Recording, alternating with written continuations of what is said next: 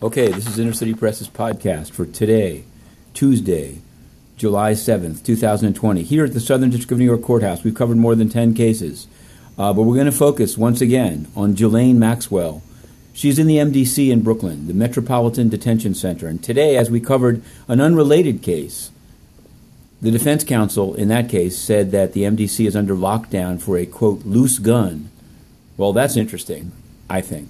And so that's one. It's been picked up, but it's one that we're pursuing. We happen to be alone covering a relatively obscure criminal case, and that's what we like to do, and that's where we learn things. We're also prepared tomorrow to be covering, we were prepared to be covering the OneCoin cryptocurrency fraud cooperating witness Konstantin Ignatov, the brother of Ruja Ignatov. He was to be sentenced tomorrow. It's been postponed a number of times, but as of now, the evening before, it looks like it'll be postponed again because Judge Ramos has another case tomorrow at 10 a.m.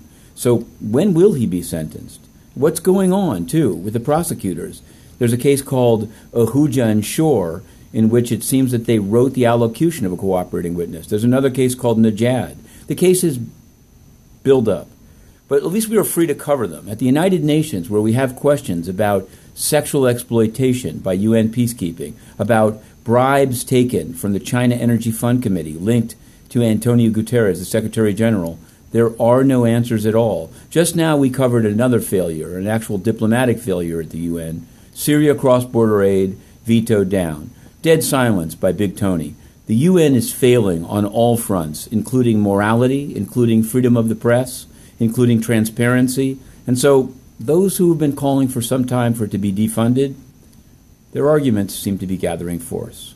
Okay, this will continue. Inner City Press, the 2-minute drill.